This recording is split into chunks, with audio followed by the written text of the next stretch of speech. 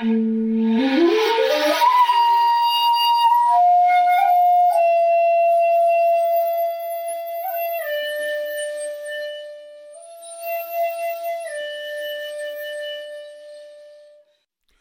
to the Zen of Everything, a Zen take on life, love, laughter, and everything else. With Jundo Cohen, a real Zen master. That's me. And Kirk McElhearn, that's me, a guy who knows a bit about Zen.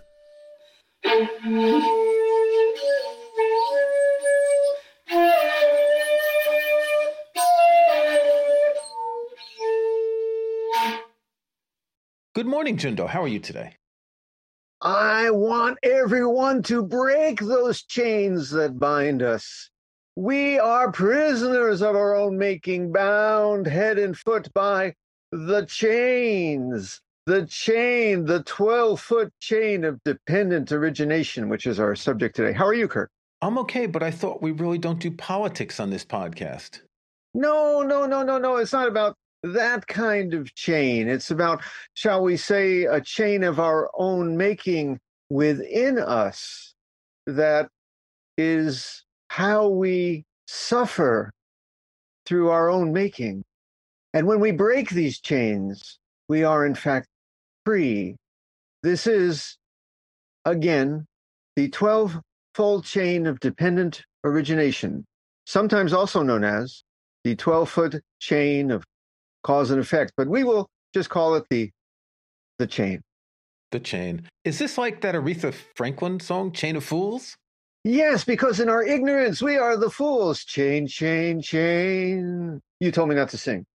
No, I told you not to sing, but I love the lyrics. One of these mornings that chain is going to break, but up until the day I'm going to take all I can take. Oh, hey. Chain, chain, chain. Aretha Bodhisattva, man. Yes, she had the word.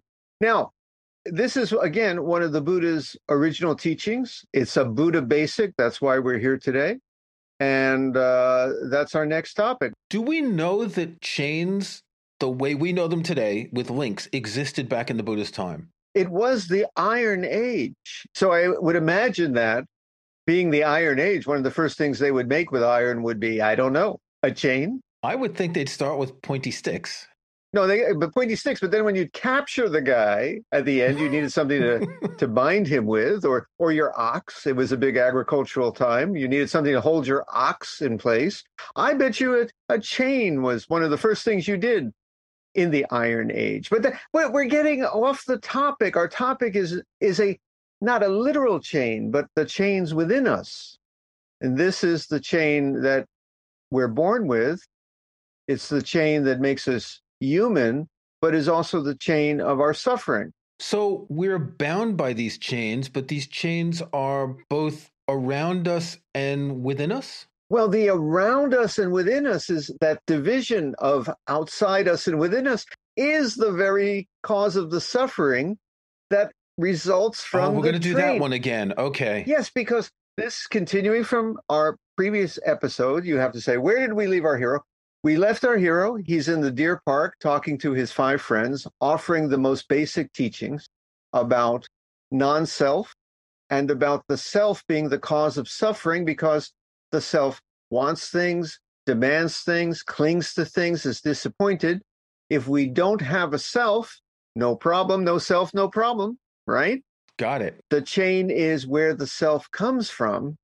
And when we can reverse or break the chain, we return to the state of wholeness in which we're free. Simple as that.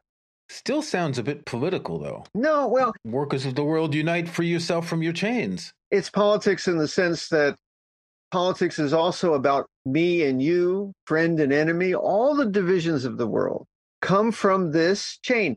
All divisions of the world, all of them, including the fact that there's a you and everything you see is not you, come from this chain. So we have to get into today talking about how this chain works.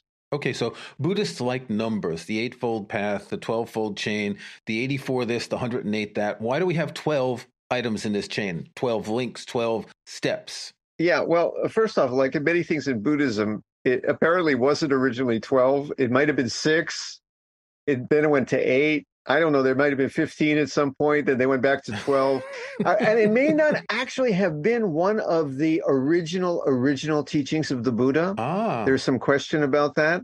It may be something that was developed a bit later to explain the Buddha's first teachings about self and non-self, but it works really good. It's a really good idea that is literally 2,500 years ahead of its time, because modern ideas about the development of the self in the infant correlate very well with what this is describing, as I hope everyone sees by the end of today's episode. could it have just been that someone from the present had a time machine and went back and taught them all this stuff? Yeah, no, but Okay.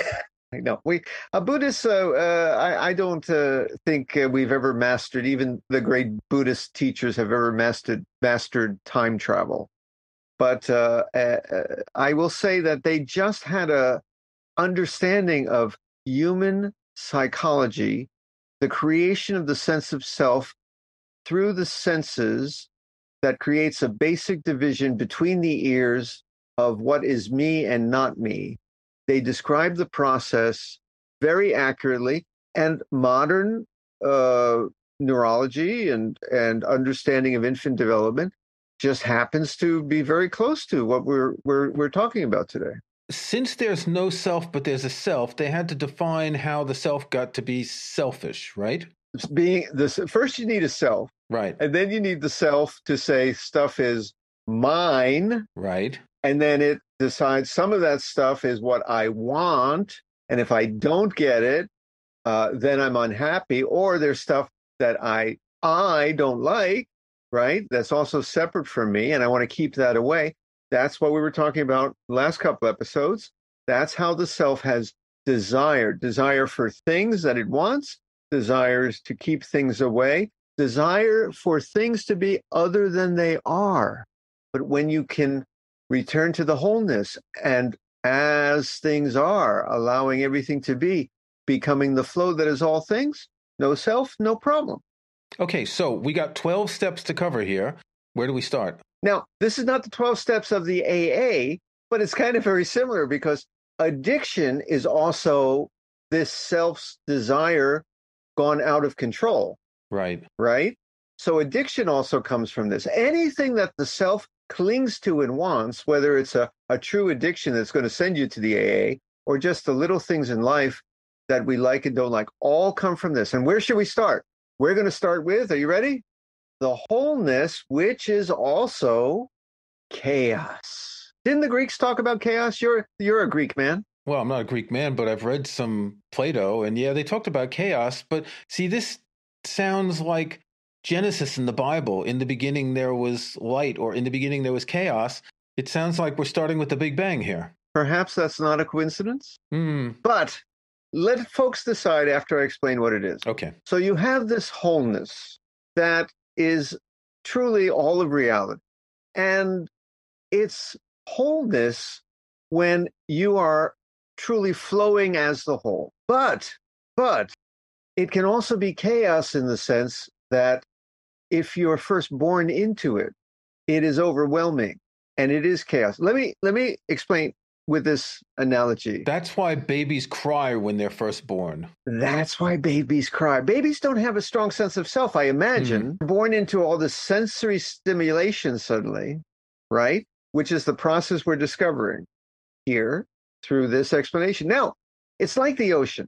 If the ocean is something that you can merge with, it's the peace, the wholeness. But if it's something you don't know how to swim, you start drowning in it.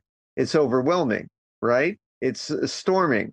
Then it's chaos. It's the very same wholeness, but at the beginning, when our ignorance, which is the initial sense of separation from this wholeness, creates our feeling apart from it, like the newborn baby, we would say it's more like ignorance, chaos. And when we return to it with a heart that merges with it, then the same chaos becomes just the flowing wholeness that is peaceful. That's the basic premise here. So how does the process start?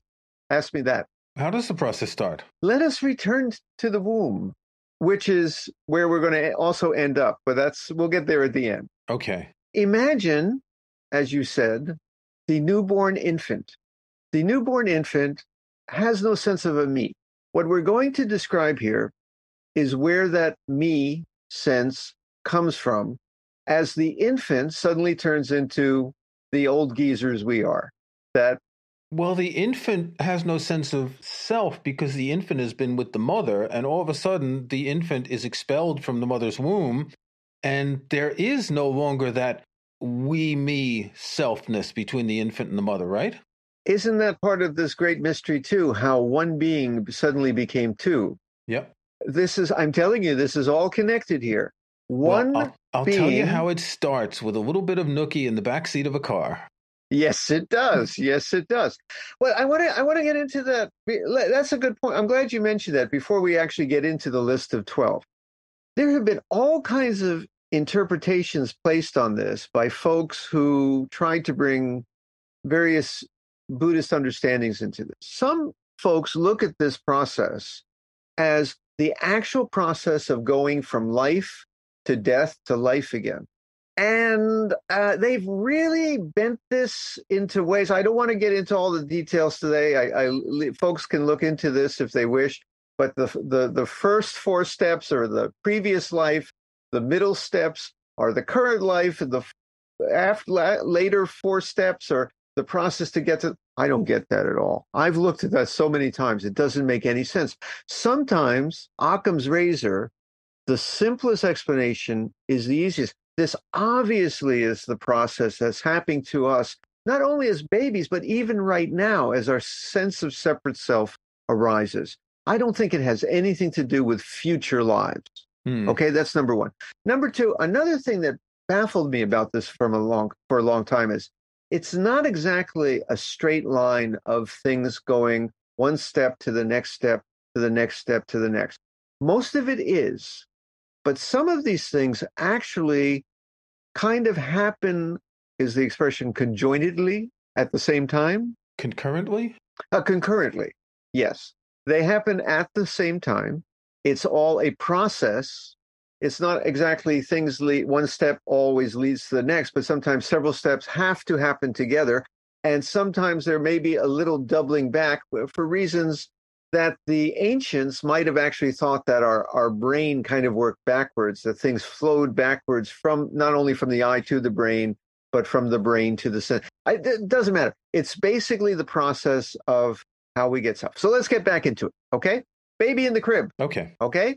Baby in the crib just has, let's say, a very mild or no sense of any independence from all this data that is coming in without definition. It doesn't know sometimes some food is placed in the mouth, right? But otherwise it's just flailing around. This is the second step. From chaos, we come to action, which is literally the flailing around. This action, you could see the baby with the hands and the feet. It's getting a sense of space. It's getting a sense of something that I'm here and there's an out there, because every once in a while, let's say it bangs its hand against something that may be painful. And it goes, ouch, that's not good. That hurts. Baby's crying. Yep. Other times it feels a sense inside of hunger and it cries and something's put in the mouth. Oh, that's pleasant. I like that. Okay? So this action of flailing around, and it brings it into, we're going to see, contact with things. But first, we're talking about the arising of basic consciousness, which is just a self-awareness. It's just aware of all these experiences. Okay? It's aware of you see, I said I'm here.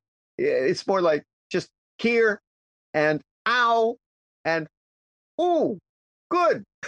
Let's just limit it at that. But it's also aware at that point of a division between the self and the other, in this case, the mother. Not yet. You're jumping the gun. Okay. You're jumping the gun. We're not there yet. Okay? Okay. So you got this flailing, okay? And next is going to come this basic sense of there's a me here and there's something out over there. For example, there's this shadow that comes every once in a while, soon to be known as Mama, let's say, that puts the food in my mouth. Oh, nice. warm shadow, whatever that is. Okay. And it's still banging its hand on the crib. Oh, it still hurts. Gets it wet itself. That's not pleasant, you know? So there is automatically dividing into things. It's getting a sense of some separation. This is called namarupa, or name and form. It's inner world and the stuff out there. Yes, it's getting this basic sense of something inside and something's happening out there.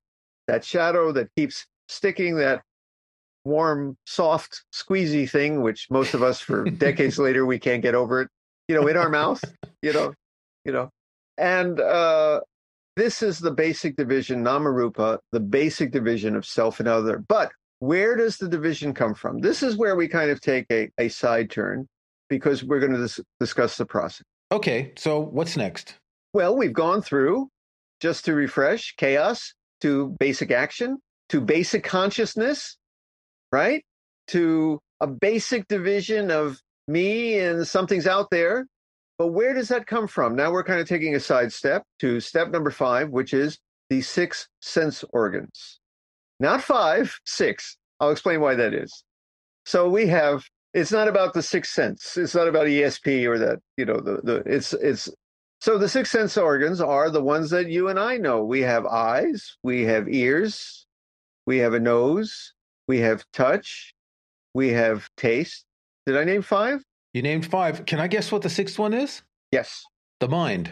Yes, it is the mind.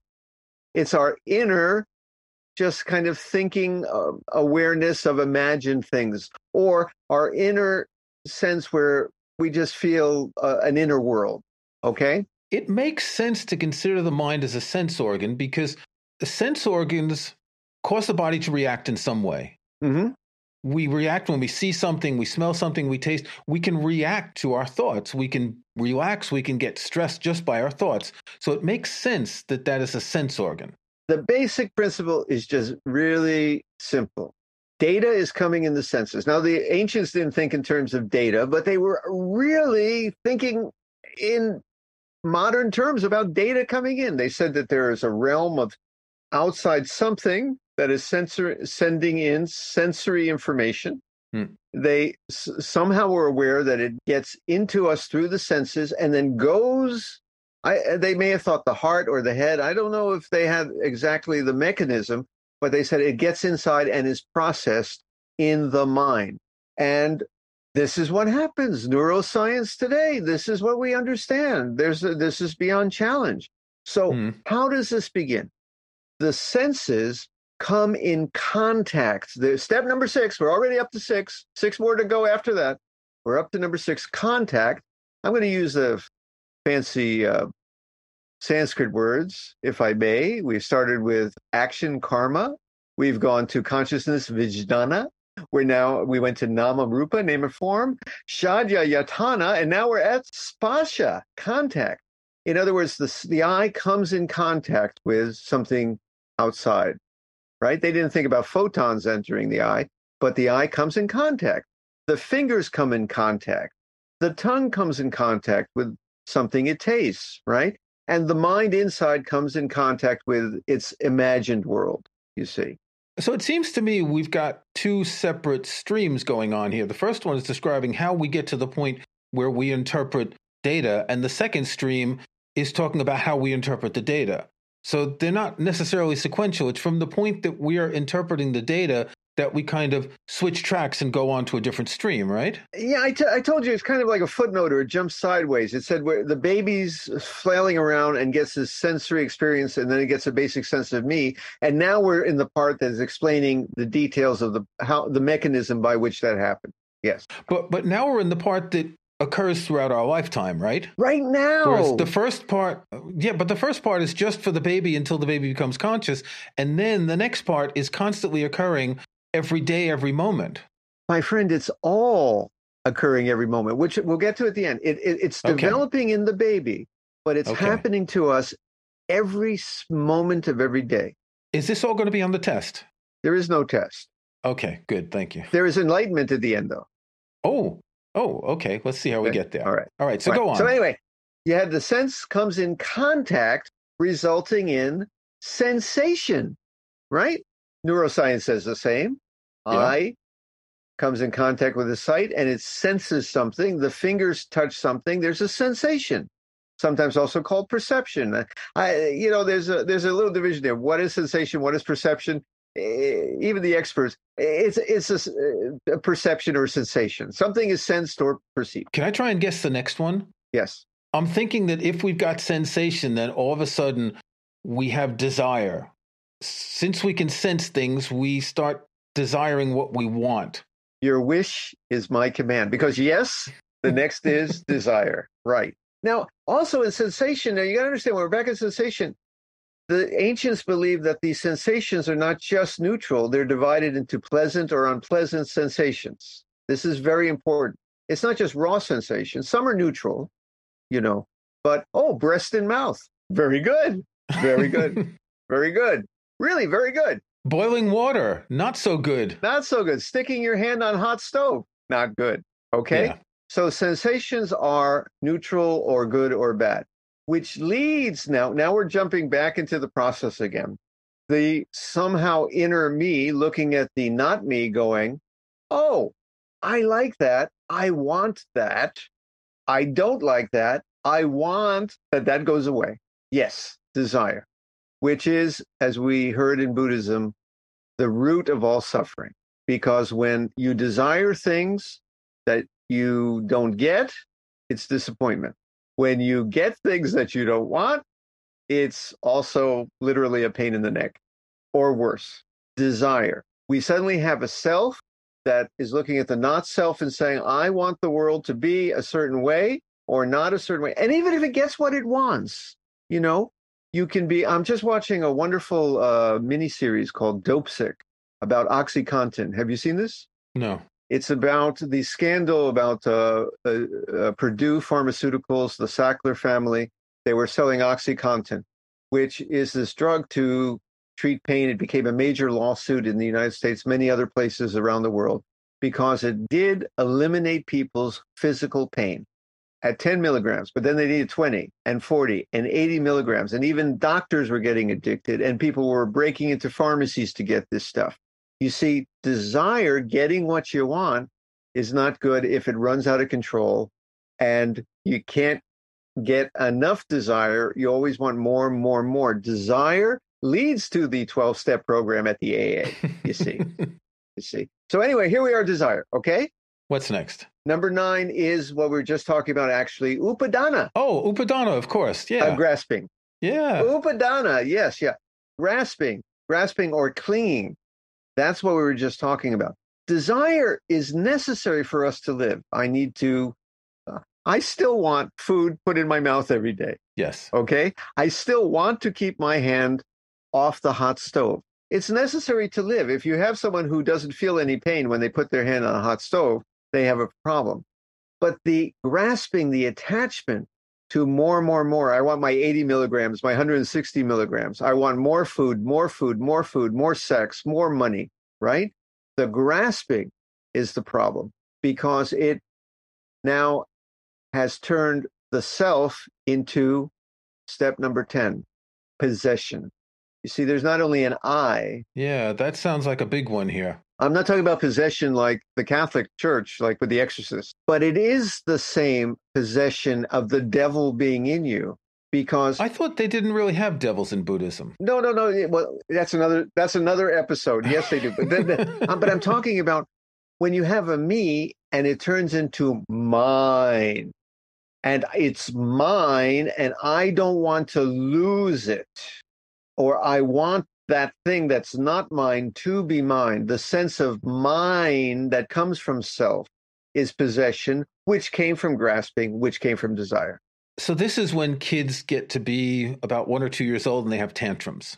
It's when 60-year-old men like you and me don't get what we want, and I get tantrums. Yes, yeah. Well, I don't actually have tantrums, but I think it's more obvious in a young child because they have no self-control, and it's just the raw emotion that's being expressed when that happens. No, that's exactly right. And hopefully as we get older, we learn to control it more. But I want to say, I think we get to... we're still the same child inside. Yeah. And that's part of the lesson here. and we're still clinging to things. Now, again, getting things. The Buddha needed to eat every day. The Buddha needed a warm place to sleep. The Buddha needed, basic comforts in life too. He needed oxygen to breathe. So to have a needs is not the problem. To be attached to excess needs and to be clinging to them and to be so disappointed, oh, my life is worthless, I didn't get what I want, or this thing that's I don't have the health I want, or I don't have the money I want. This is the cause of suffering. If you can accept what is, you see, you're free. Now, the big thing we want is to be alive and to stay that way. You agree? That's pretty basic, though, isn't it? It is, but in Buddhism, it's actually also something you can kind of be free from. Now, let me explain where the process comes from, okay? Oh, we're going to that bit now about nirvana, enlightenment, right? Be free from being alive? We're going to get there. That's what do you think the whole point of this podcast is, Kirk? Of course. Okay. Go on. Okay. So you had me and mine. The first thing the baby thinks of, which I'm going to say, I don't think my cat thinks of this. I'm going to just suppose this, but I have my life, which I was born. I think the cat, just to give you an example of what I think cats and maybe animals just don't think that there was a time they weren't there. They're just here. Yeah. You know, we think I have my life. Ooh, and I'm not everything else. And this life I have is all I am because I'm not everything else. Cutting to the end of the story, Buddhists realize we are everything else. So the life of everything, that means all reality, is our life too. But no, this is not what we're thinking. We're thinking I'm this little thing inside here, in the crib, in the body, right? I have my birth. There was a time before I was born, and now I'm here, right? That's why Buddhists talk about this return to the wholeness as return to your original face before your parents were born, your true self. The man, or we that's a little sexist. We don't say that anymore. The being coming in and out of your senses without rank. We use all these expressions to say that there is some basic fundamental, shall we say, being that is not limited to the little self here, but is also everything out there and is the same. But when we think it's just me here, who's not everything out there, we think my life, my birth, which leads to number 12. Death? Well, you got a lot of suffering before you get to death, but that's the big one. Because you got sickness, old age, and death. Yes. All lumped together. Yeah, plus all the other things like, oh, I just, sat on a thumbtack, or I got to pay taxes, or I got a flat tire, and all the other things of life, right? But it is, the big ones are, if you have my birth, oh, I'm alive, I have a birth. I could lose it, plus I could get sick. I don't want to be sick. I get old. I die. That is the chain. So to break this chain, all we've got to do is just understand that we are everything, right? Easier said than done, my friend. Do I win the brass ring for that? Well, yeah, again, it's not just grabbing a brass ring. It's kind of actually the opposite of grabbing the desired brass ring. When we sit Zazen and do our other Buddhist practice, we reverse this chain. I want to say not cut the chain so much, let it go. For example, all the things we desire. When we sit Zazen, Buddhist meditation, and put down the desire, and our little self that's clinging, somehow softens that clinging. And then maybe we're sitting and the hard border between ourself and the rest of the world somehow softens or fades away. Guess what? The process is reversed. So we cast off the chain when we're doing that. We cast off the chain, yes. And we return back to the original wholeness, which in this case is sometimes actually, we came from the womb. For one reason or another, it's also called return to the Buddha womb. It's the Buddha womb, but it's also just the wholeness that we return to, where there can be no suffering because there is no separation, because there is no clinging self, because we're just feeling the wholeness and we are free. But this is something we need to do even right now. So we can't just intellectually understand this. We have to manifest this in our lives. We have to taste it, not tasting like through the senses, like really understand this in our bones and experience it. Yes. And Buddhist practice, including meditation and many other things that folks do. Sometimes they will chant. We're rolling beads. They get that same thing. Everything desire drops away, a great peace and wholeness. Yes, all of that comes. And I'm going to say even true. I think this is why we have the OxyContin addiction and these other things. People take these drugs because it hits the part of the brain that creates this desire and friction. And for a moment, they get this incredible wholeness, bliss, and peace. The difference is those folks are not equipped to handle it. And it's overwhelming. Maybe it's too strong. And they run to it as a place to escape from this life. Part of our practice, again, is to realize this even while we're still living in this world in the chain. And right now, man, we're still in the chain. Ask me how. How come we're still in the chain? Right now, your sense of self is constantly, every second, emerging from the chaos as the data enters your senses. And moment by moment, you get a sense of me, which is not me because of the sensations which are processed in the body as pleasant or not pleasant, which you say, oh, I want this podcast to go well. I don't want the microphone not to work as we had today, too, right? All these things. So moment by moment by moment, we're doing, this is not just when we're infants. This is happening right now. And right now we sense, here's me and I'm alive and I want to stay that way. Every day, at least 12 times, I think, oh my gosh, I hope I stay alive for another day. But our practice can be to let that all go. And even death, because again, when we flow and allow and are the wholeness, the wave rises, the wave sinks, but we flow on and on. If you enjoyed this podcast, please subscribe in iTunes or in your favorite podcast app. Please give us a rating, tell your friends. You can check out past episodes at our website zen-of-everything.com. Thanks for listening.